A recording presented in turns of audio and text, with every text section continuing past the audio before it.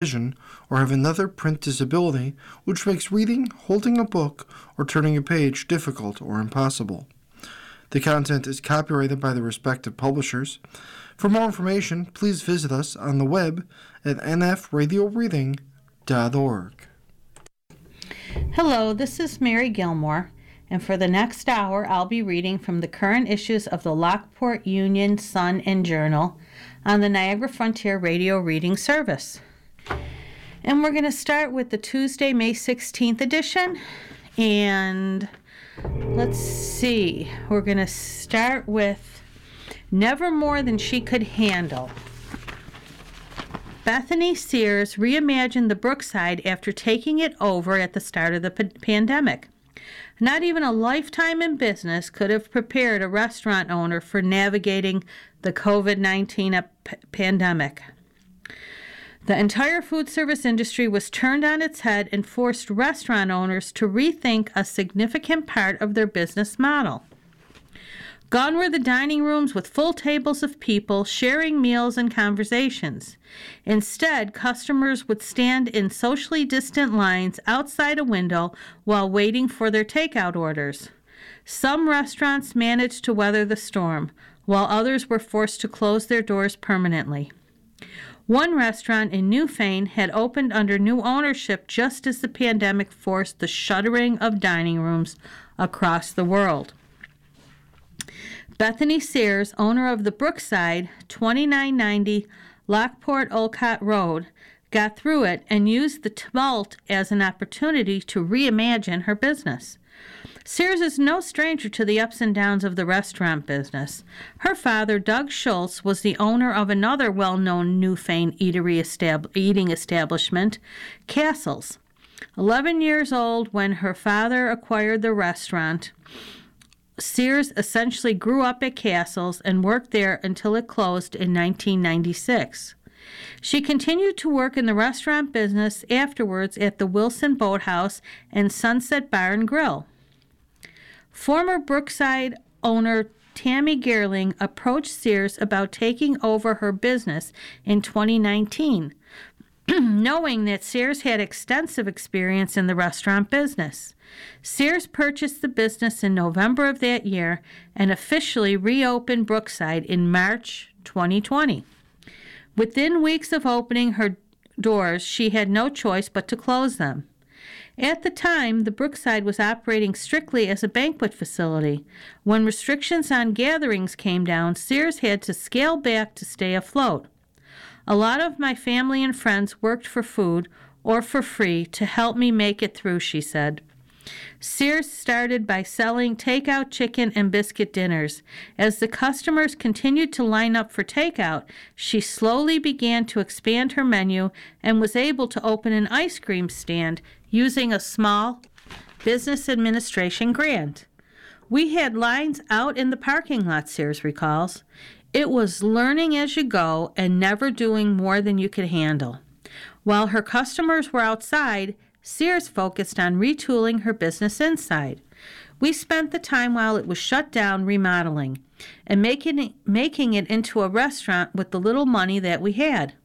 The success of her takeout business inspired Sears to convert the Brookside to a full-service restaurant with banquet services in addition when she reopened the dining room in October 2020.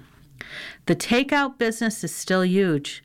We do as much takeout as we do dining, she said. While the pandemic did present significant challenges, Sears said she learned some valuable lessons from it.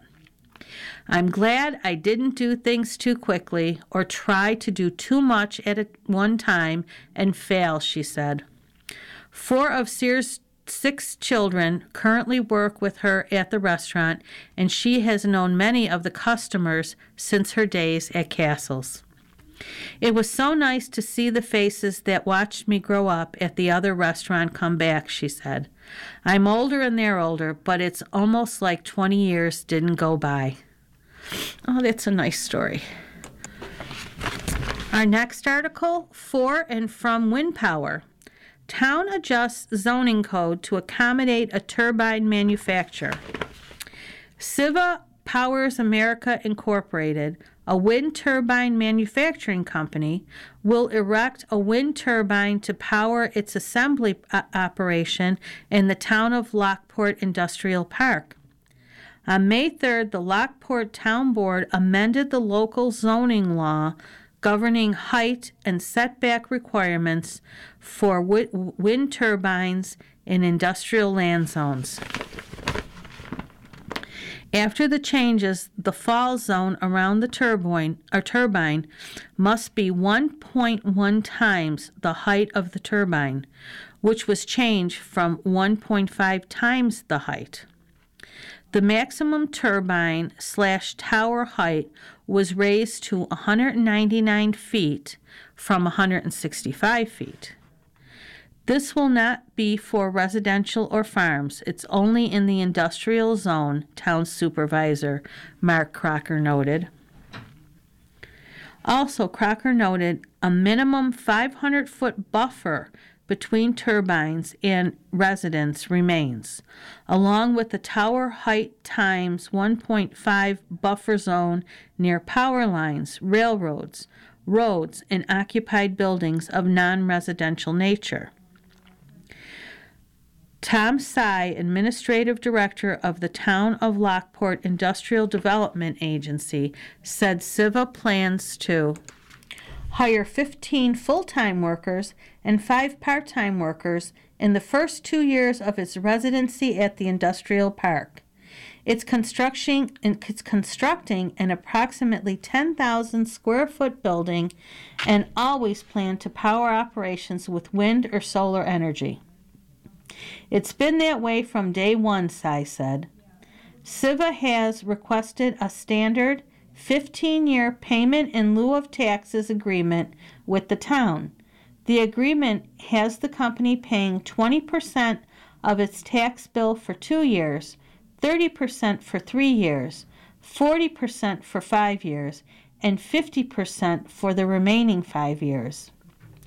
Padma Kasturigan, managing partner of CIVA Powers America, said in the statement that the town of Lockport and the IDA have been very curious to learn about our business and were very methodical to ensure our project would comply with the town ordinance. This is very encouraging for a small business making significant investment in the area. Construction is likely to begin this fall, according to Sy.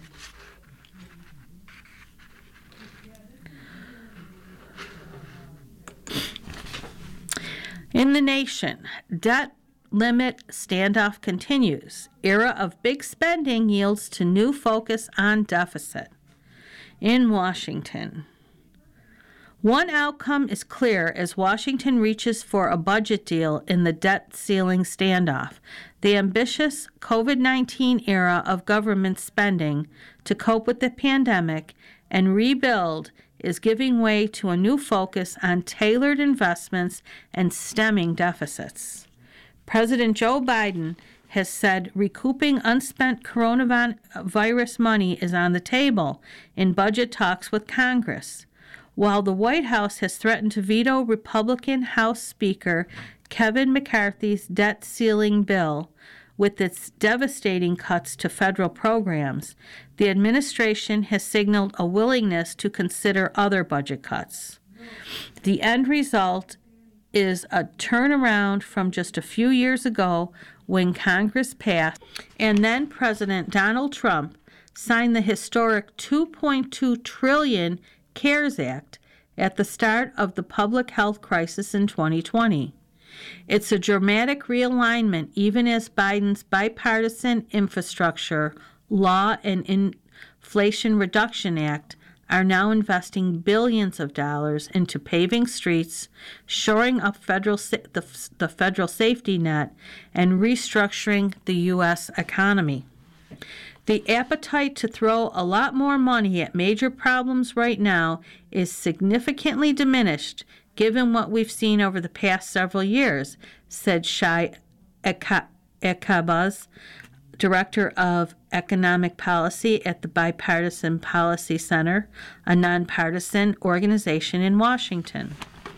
The Treasury Department has warned it will begin running out of money to pay the nation's bills as soon as June 1st, though an estimate Friday by a nonpartisan Congressional Budget Office put the deadline at the first 2 weeks of June, potentially buying the negotiators time. "We've not reached the crunch point yet," Biden told reporters Saturday before flying to Delaware for the weekend. "There's a real discussion about some changes we could all make. We're not there yet." Staff-level negotiators resumed talks Saturday. The contours of an agreement between the White House and Congress are within reach, even if the political will to end the standoff is uncertain. Negotiators are considering clawing back some $30 billion in unused COVID-19 funds, imposing spending caps over the next several years, and improving permitting reforms to ease construction of energy projects and other developments, according to those familiar with the closed-door staff discussions. They were not authorized to discuss the private deliberations and spoke on condition of anonymity.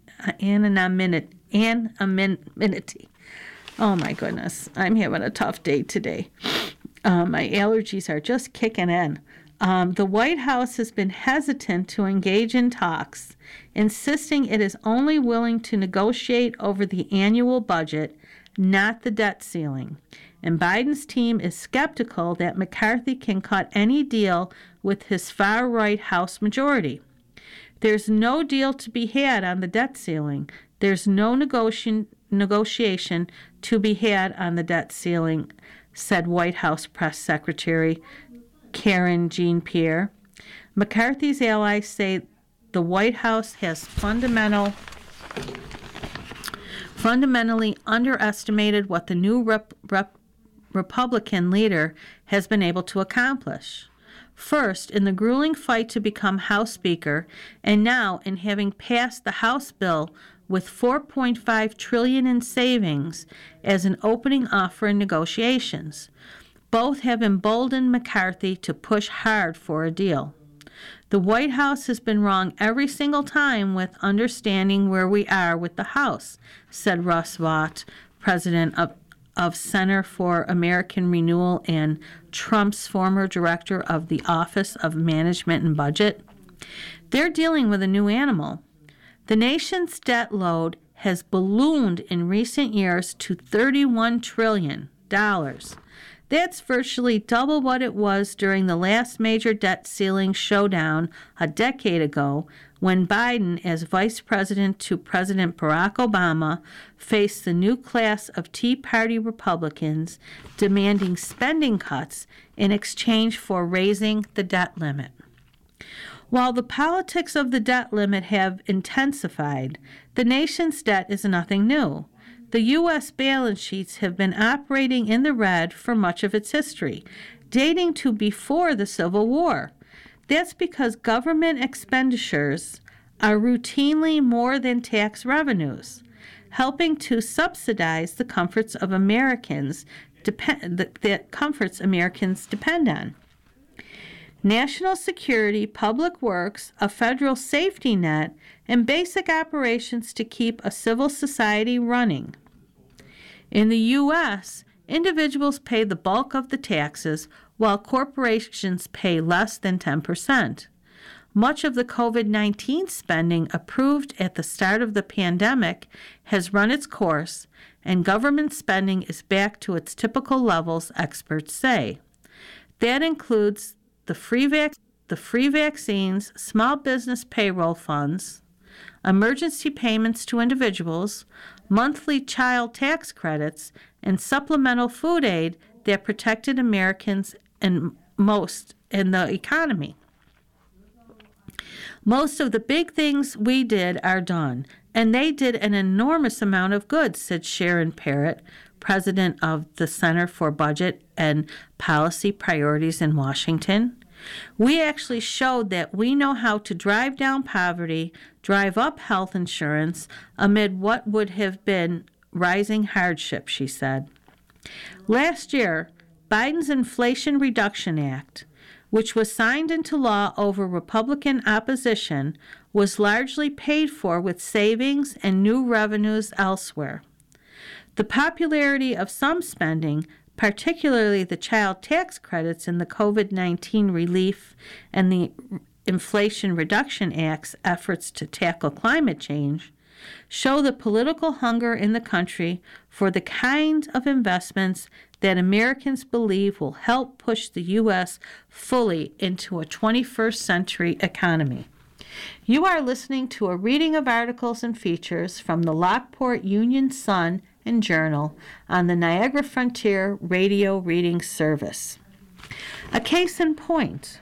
A core group of Midwestern Republican lawmakers prevented a rollback of the Inflation Reduction Act's biofuel tax credits their colleagues wanted to scrap, persuading McCarthy to leave that out of the House bill. The federal money is propping up new investments in corn-heavy agricultural states. As McCarthy's House Republicans now demand budget reductions in exchange for raising the debt limit, they have a harder time saying what government programs and services, in fact, they plan to cut. House Republicans pushed back strenuously against Biden's claim their bill would slash veterans and other services. McCarthy, in his meeting with the president, went so far as to tell Biden that's a lie. The Republicans promised they will exempt the Defense Department and veterans' health care once they draft the actual spending bills to match up with the House debt ceiling proposal. But there are no written guarantees those programs would not face cuts.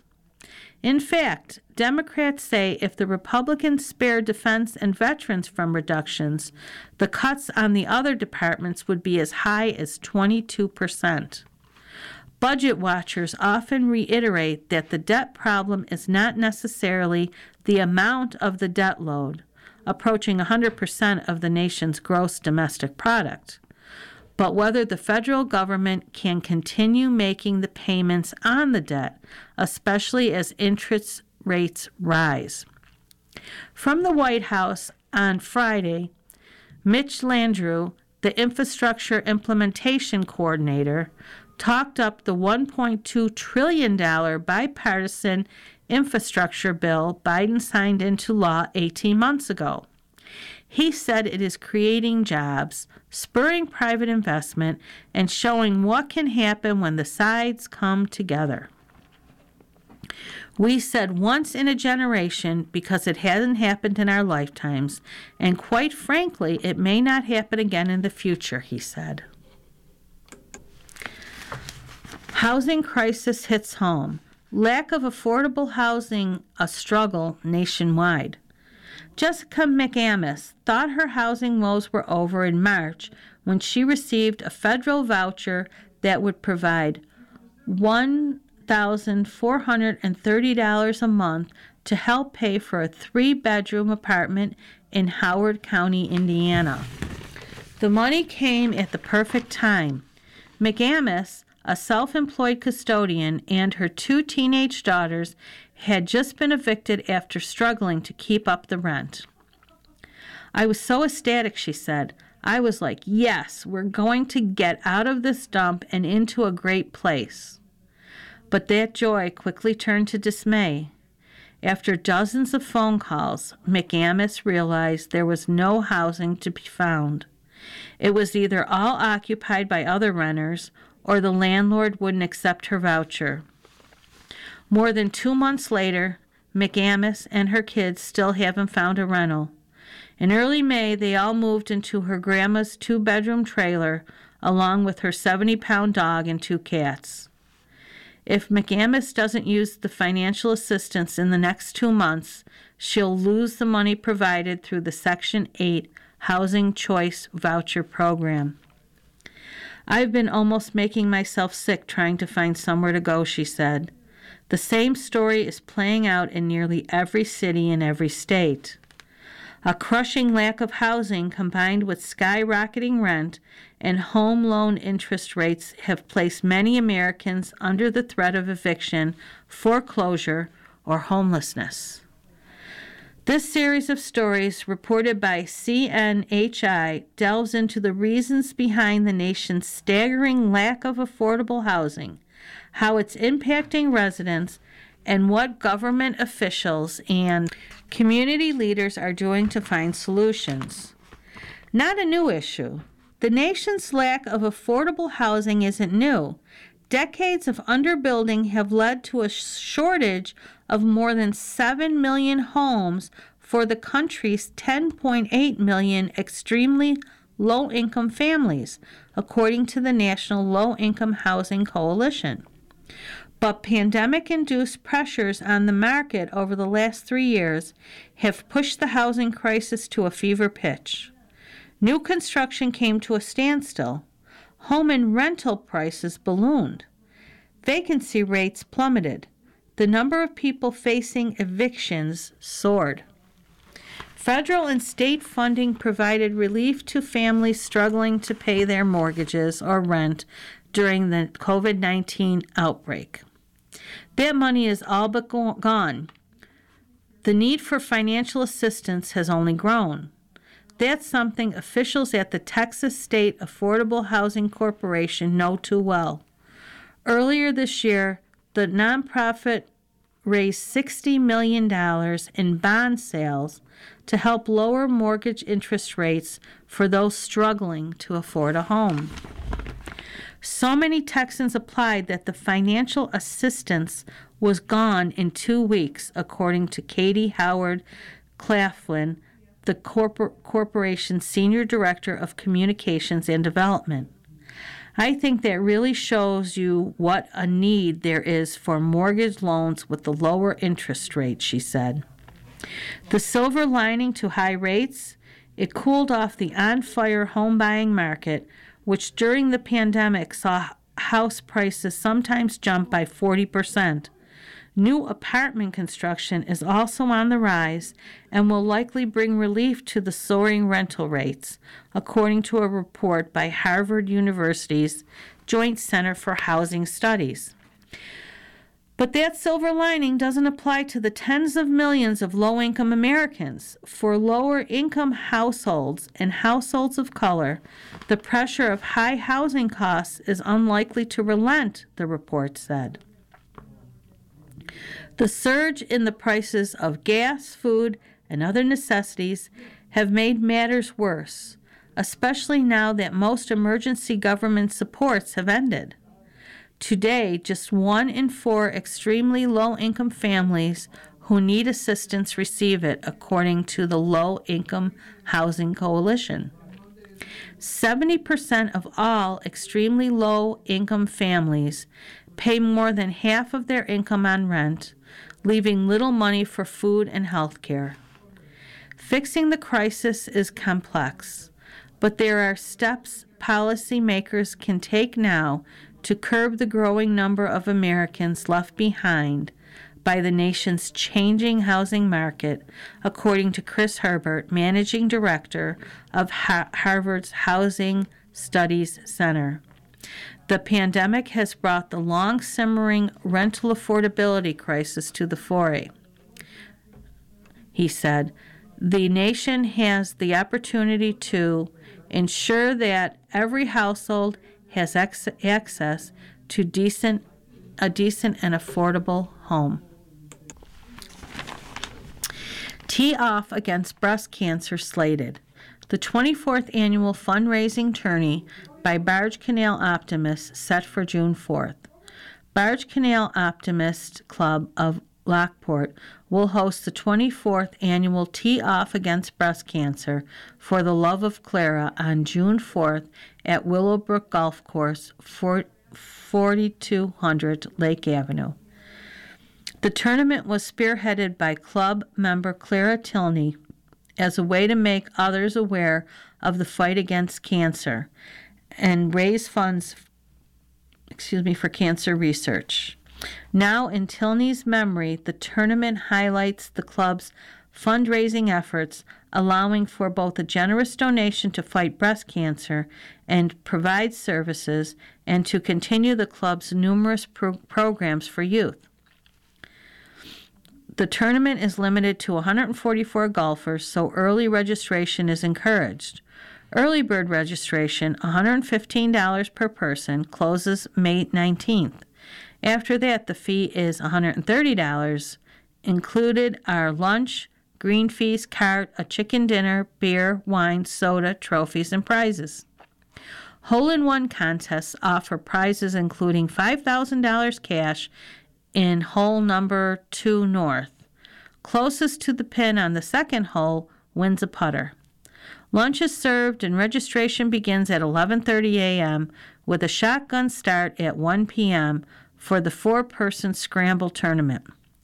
Non-golfers can support the fundraiser by purchasing a chicken dinner for $35 by May 28th. The dinners will be prepared by the chefs at the Willowbrook. The basket raffle is open to the public and will run from 11:30 a.m. until 4 p.m. with prize pickup after 5:30 p.m. Donated raffle items are still being accepted. A 50-50 raffle will be conducted as well. As Barge Canal Optimist Club members continue to fight this fight, both personally and to find a cure for this deadly disease, we continue to grow this tournament, Coordinator Peggy Allen said. Clara's passion, determination, and strength will always be contagious. We can't thank the community enough for their support. The registration forms and more information about the raffles for registration forms and more information about the raffles, visit Barge Canal Optimist Club on Facebook or contact Peggy Allen at bargecanaloptimists@gmail.com. Now in local news, we have an article about Gary and Kathy Siddle met at a Rotary Club trip to Ottawa in 1973. The title of the article is Couple Was Meant to Be. Lewiston. When you make the commitment to love someone, you have to work at it no matter what circumstances life throws at you. That's how it went for Canadian-born Lewiston residents Gary and Kathy Siddle, who met on May 14, 1973, on a Rotary Club of Canada sponsored trip to Ottawa. The two had very eventful lives together, as Gary's career meant a lot of travel for the family they made. The two will share their story of meeting on this trip and their continued love at Wednesday's meeting of the Lewiston Niagara on the Lake Rotary Club, taking place in Niagara Falls, Ontario. The branch is celebrating its 85th anniversary this year. We want to give appreciation to the Rotary Club, Kathy explained. Gary hailed from Windsor, Ontario, across the Detroit River from Detroit, and Kathy is from Woodstock, New Brunswick, near its border with Maine. Their hometowns are separated by 1,200 miles. Their respective high schools chose them for this trip, Kathy by winning a speaking contest, and Gary through a rotating basis on the Windsor Rotary Club did among the city's 13 high schools. These trips are still put on today, teaching the students about the rights and responsibilities of Canadian citizens.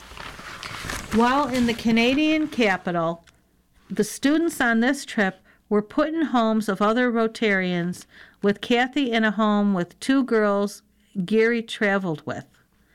The first night, they had a meet and greet at the gym, Kathy said. He saw those 2 girls sitting on the bleachers and came over to sit with them, and I was sitting with them, and that's how we met. We just started talking because we really liked the music we were listening to, Gary said. The next morning, we had to get on the bus to go to different activities. I said, let's try to get on the same bus. During their 4-day stay in Ottawa, the two visited the Canadian Parliament building, saw the House of Commons in action, met the then Governor General of Canada, Roland Michener, visited museums, planted a tree in Jacques Cartier Park, and met the ambassador to Mexico. At its as it became time to depart, since cell phones did not exist yet, they became pen pals for the next 6 years, still keeping the letters they sent to each other in their Lewiston home. They would try to visit each other once a year, but led separate lives. As Gary started working for GM's Oshawa operations, and Kathy worked as a pharmacist outside of Ottawa. As Gary started working for GM's Oshawa operations and Kathy as a pharmacist outside of Ottawa, he would date other people but still remained in contact. You are listening to a reading of articles and features from the Lockport Union-Sun Journal on the Niagara Frontier Radio Reading Service.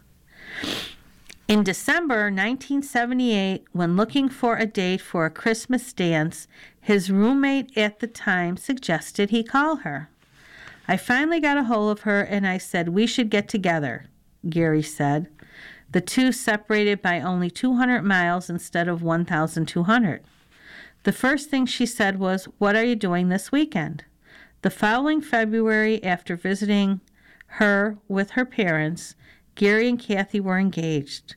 They married in October 1979 and eventually, having 4 children, Catherine, Sean, Kendra, and Scott. Gary's career in GM saw him and the family make a number of moves, from Oshawa to Michigan for 4 years, then to Sweden after GM bought Saab. They arrived in Niagara County after Gary got a position at Lockport's Delphi operation, choosing Lewiston to live because the Lockport School District was able to accommodate their eldest daughter, a senior at the time. Even after moving here and Gary expecting to retire at Delphi, the 2008 recession came and he had to move again for other work assignments to Ohio, Mexico, and Michigan over the next few years. Unlike before, his whole family would not come with him, as Kathy did not want to disrupt their kids' lives further. 2 of them stayed at at Lockport, while 2 went with their father to Ohio for school. During that time, Kathy had not worked in the pharmacy field for 17 years, so she needed to learn how to be a pharmacist again. That required her to go to Canada for work, where she is licensed and had to work so many hours there. Every day I traveled from El Paso, Texas into Juarez and had to go through the border crossing, Gary said about his time in Mexico. And while Kathy's here in Lewiston, every day she went from Lewiston to Ontario to work in Canada. So the 2 of us were crossing international borders every day for 5 years. The 2 would still figure out how to occasionally meet, either in Phoenix or in their Florida condo. Even as Gary would get a home in Ohio, the 2 still kept onto their Calkin Road home. We wanted to keep this home because it was the only home the kids would really call home, Gary said, calling their residence the family meeting place when they were able to meet on weekends and holidays as their kids went to Canadian colleges. Kathy said it was serendipitous that they settled in a place close to the Canadian border. Despite meeting through a Rotary Club program in their high schools, the Siddles were never club members due to their busy lives. Gary did serve on the Board of Trustees from 2008 to 2014. Gary finally retired from his job in 2016 and Kathy in 2017. Their 4 children have given them 10 grandchildren that visit them every weekend. At least 10 of their 40-plus years of marriage were spent apart, but the Siddles managed to stay together. Gary saying that every time they met, they had to get to know each other all over again. We all figured that this was just meant to be, Kathy said. You don't throw things away when they're broke, you fix them. Wednesday is Appeal 2023 Hope Day. Day of Match Giving supports Catholic Charities' $9.5 million goal. Hope Day, the 24-hour match challenge day of giving to benefit Catholic Charities of Buffalo's annual appeal, is Wednesday. The first $111,000 raised will be matched dollar for dollar by donors including Delaware North, Energy Mark, and Taman Asphalt Paving. This year's appeal goal is $9.5 million, and to date, about $7 million, 74%, has been raised, about 6 weeks remaining in the campaign. Over the last 5 Hope Days, a total of nearly $2 million has been raised in support of the annual appeal, said Deacon Steve Schumer, President and CEO of Catholic Charities.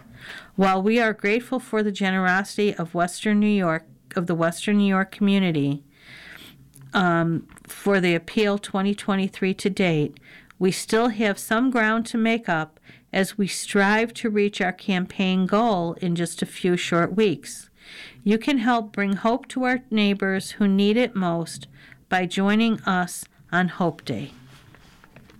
During Hope Day, appeal volunteers and Catholic Charity staff members make phone calls to those who haven't donated yet this year, giving them a chance to double their gift.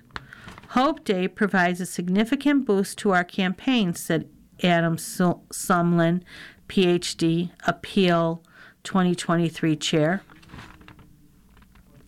While every dollar raised makes a difference in providing hope and ensuring that much-needed programs and services can continue, on Hope Day, that dollar does twice as much with the match component.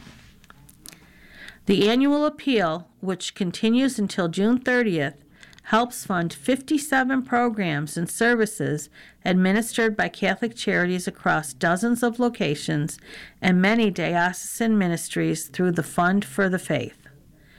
Catholic Charities is a comprehensive human services provider serving people of all ages and faiths across all 8 counties of Western New York.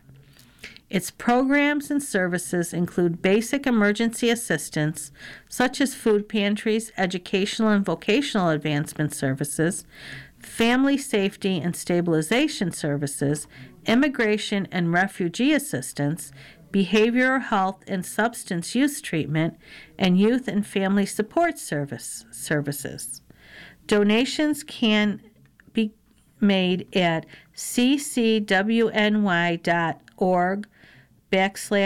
Day or call 716-218-1400.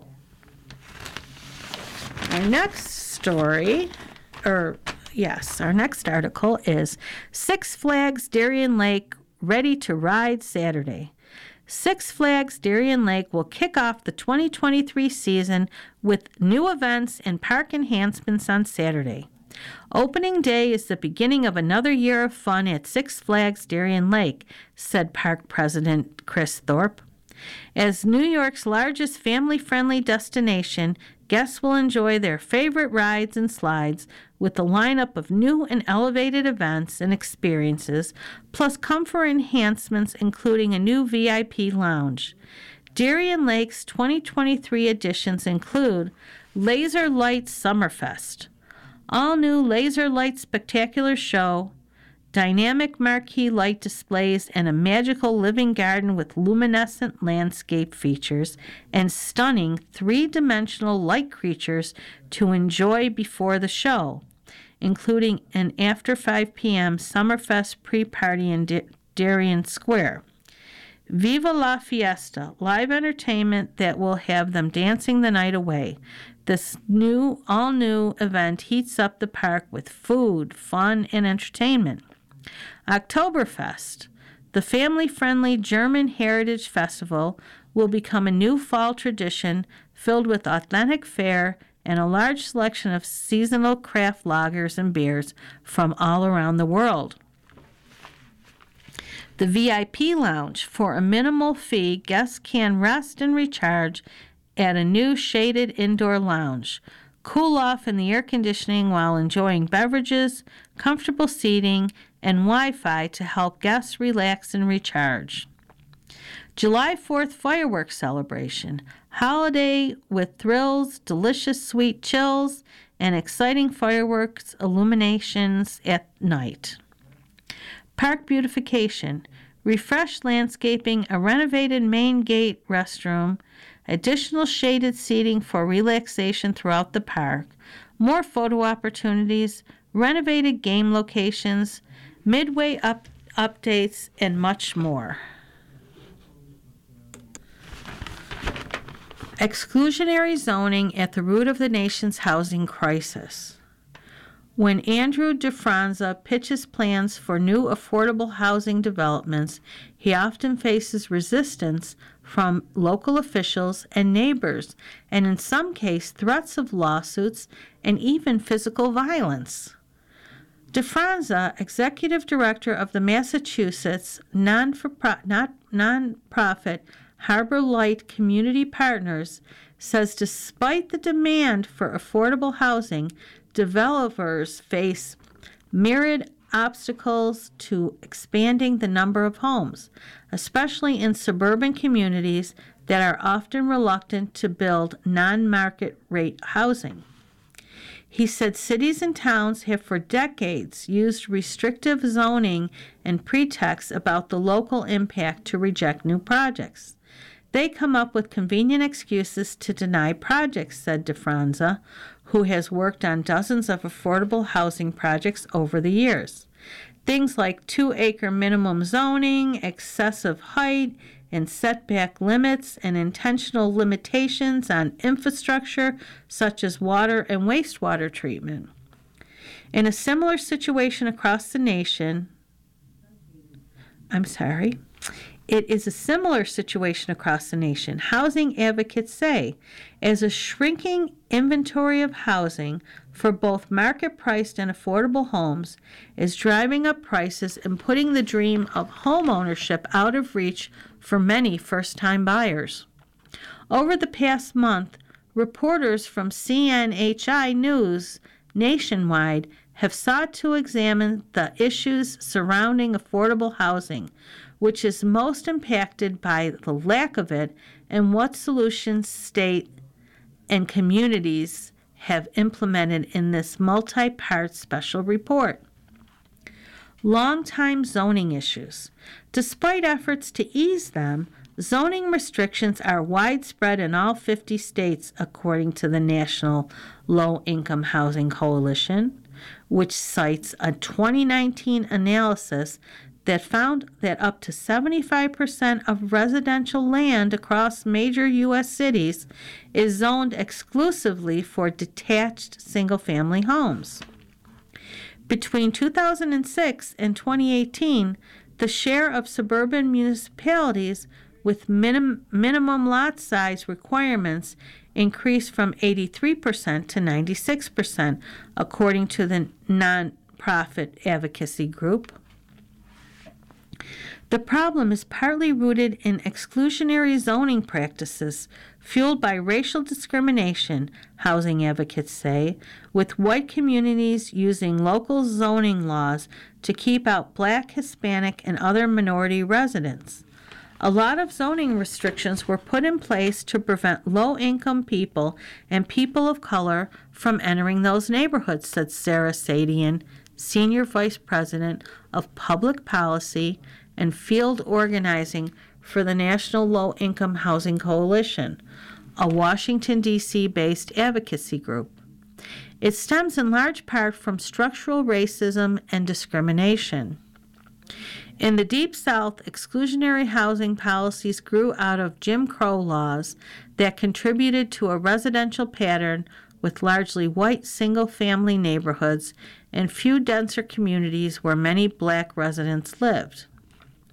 But discriminatory housing policies have been used across the country to preserve whites-only communities, author Richard Rothstein notes in his book, The Color of Law, which explores how housing programs that started under the Democratic President Franklin D. Roosevelt's New Deal were essentially a state-sponsored system of segregation. Rothstein said the Federal Housing Administration, which was established in 1934, helped push the segregation efforts by refusing to insure mortgages in and near black neighborhoods. This policy became known as redlining.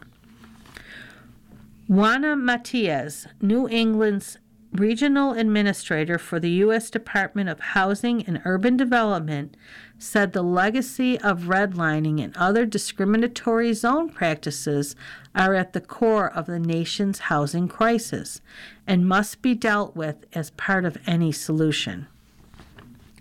You are listening to a reading of articles and features from the Lockport Union-Sun Journal on the Niagara Frontier Radio Reading Service. Recent reports have highlighted that extremely low-income renters likely have even fewer housing options now than they did before the pandemic. Between 2019 and 2021, the shortage of affordable and available rental homes for households with incomes at or below the federal poverty guideline increased by 8%. From 6.8 million to 7.3 million, according to the National Low-Income Housing Coalition. Sabine Brown, a senior policy analyst with the Oklahoma Policy Institute, who specializes in affordable housing access, said the cost of housing is beyond what most people are earning in the state, even those in good-paying professions. That's people like teaching assistants and daycare workers and medical assistants. So a lot of people in good full-time jobs, they're still struggling to afford housing, Brown said. Right now, there is just really not enough good options for those folks.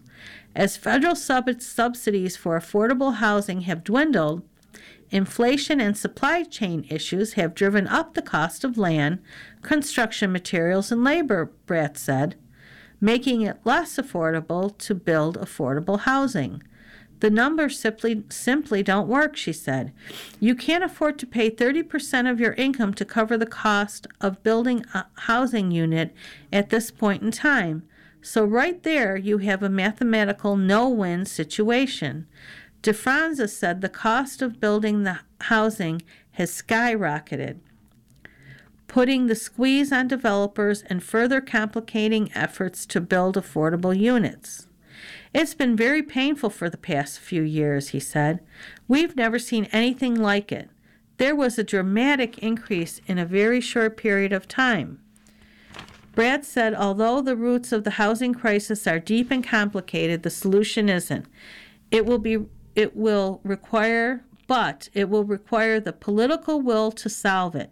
This isn't rocket science. We know how to build good housing in this country, she said.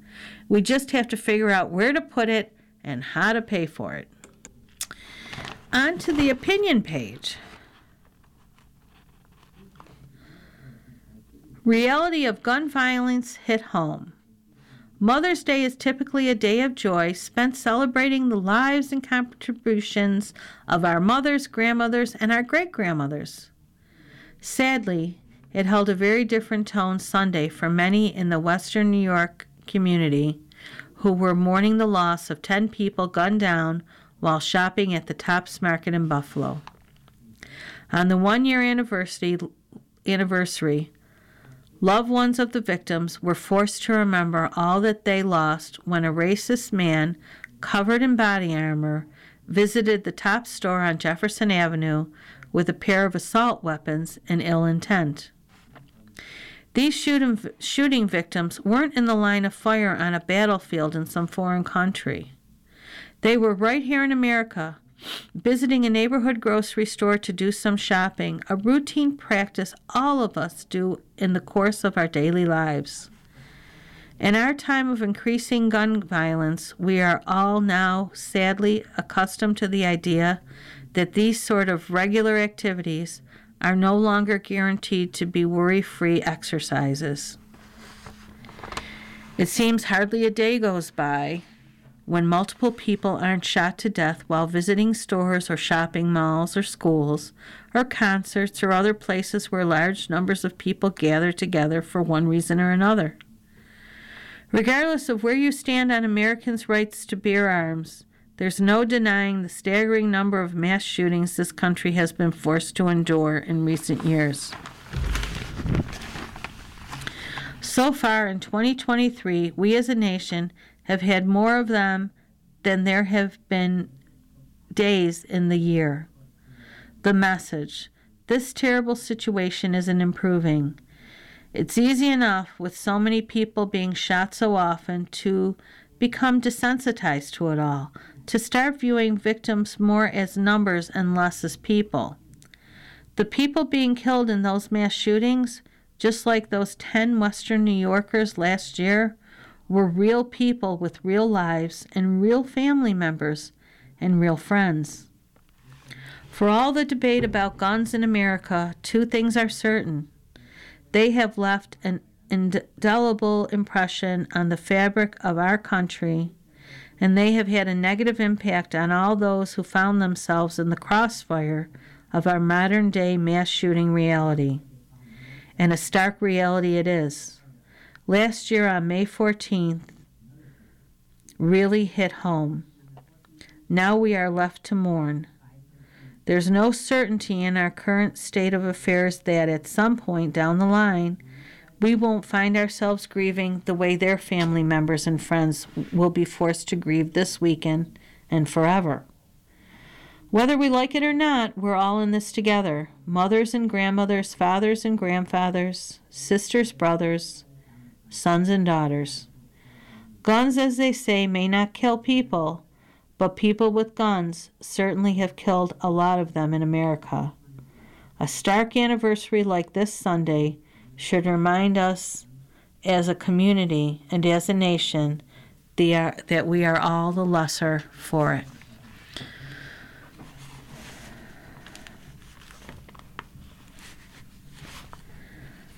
U.S. default threatens national security by Catherine Rampel.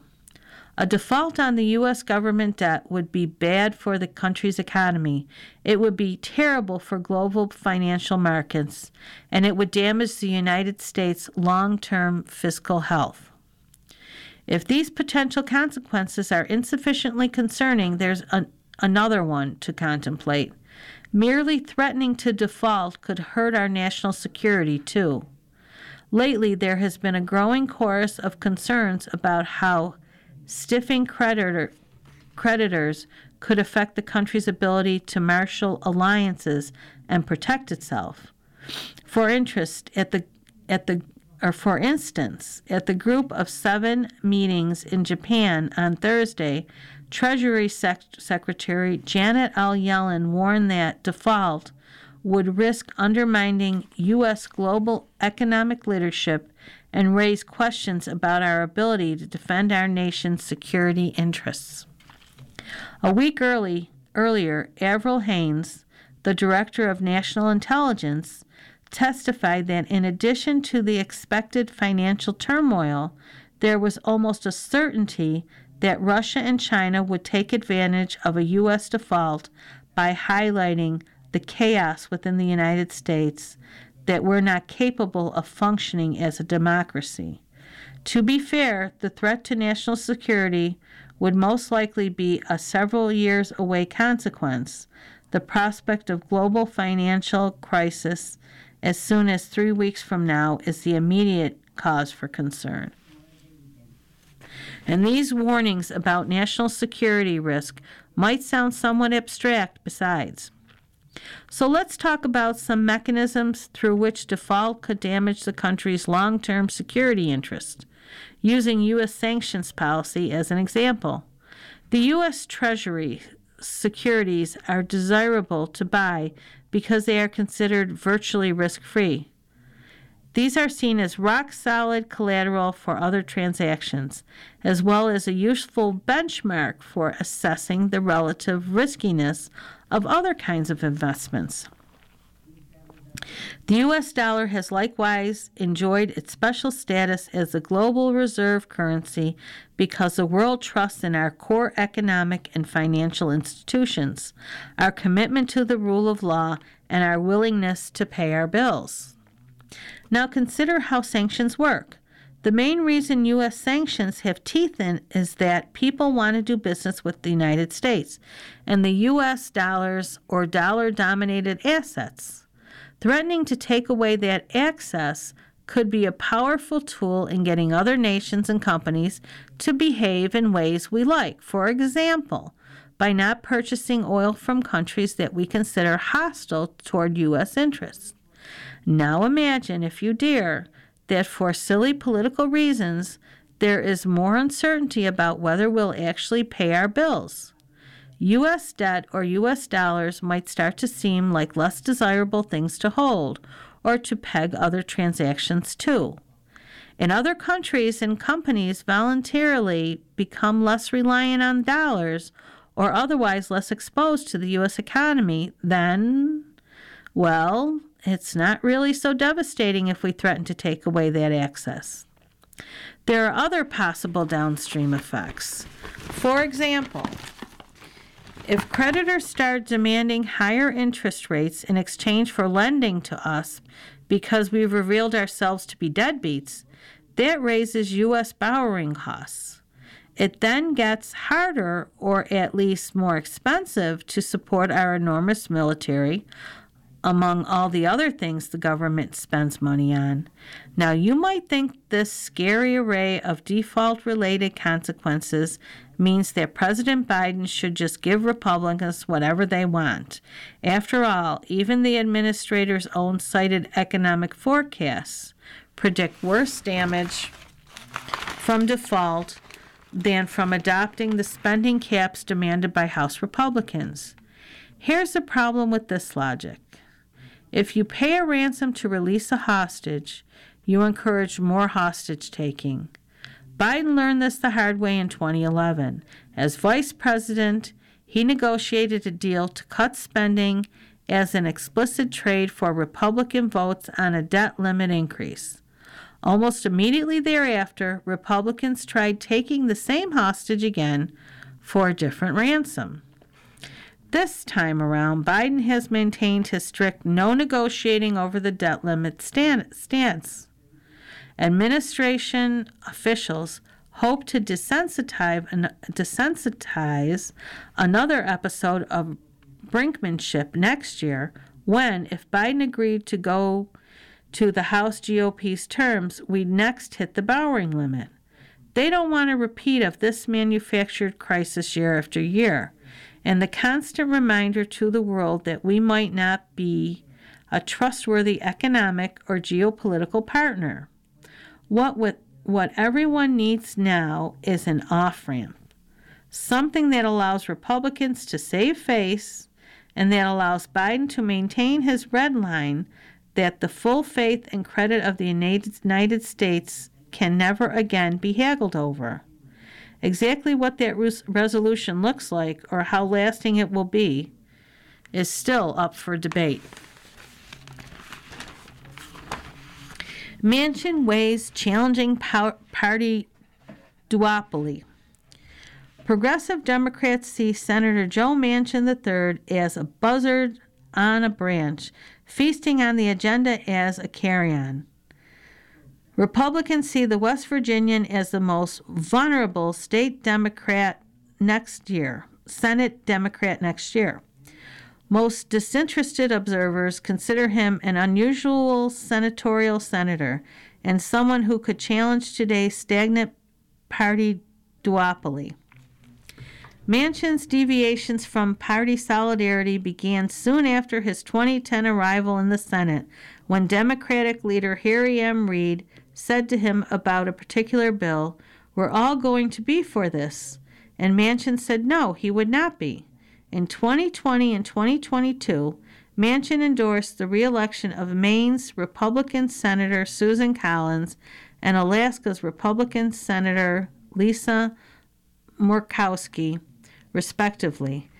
His opposition doomed President Biden's Build Back Better spending blowout. He has forced modifications of some other Biden extravagances and has been burned by Biden's reneging on some commitments. Breaking ranks today, Manchin urges Biden to negotiate concerning the House Republicans' proposal for lifting the debt ceiling. Speaker McCarthy did his job and passed a bill that would prevent default and finally begin to rein in federal spending. Actually, it is a microscopic beginning. The following program is intended for listeners who are blind, have low vision, or have another print disability.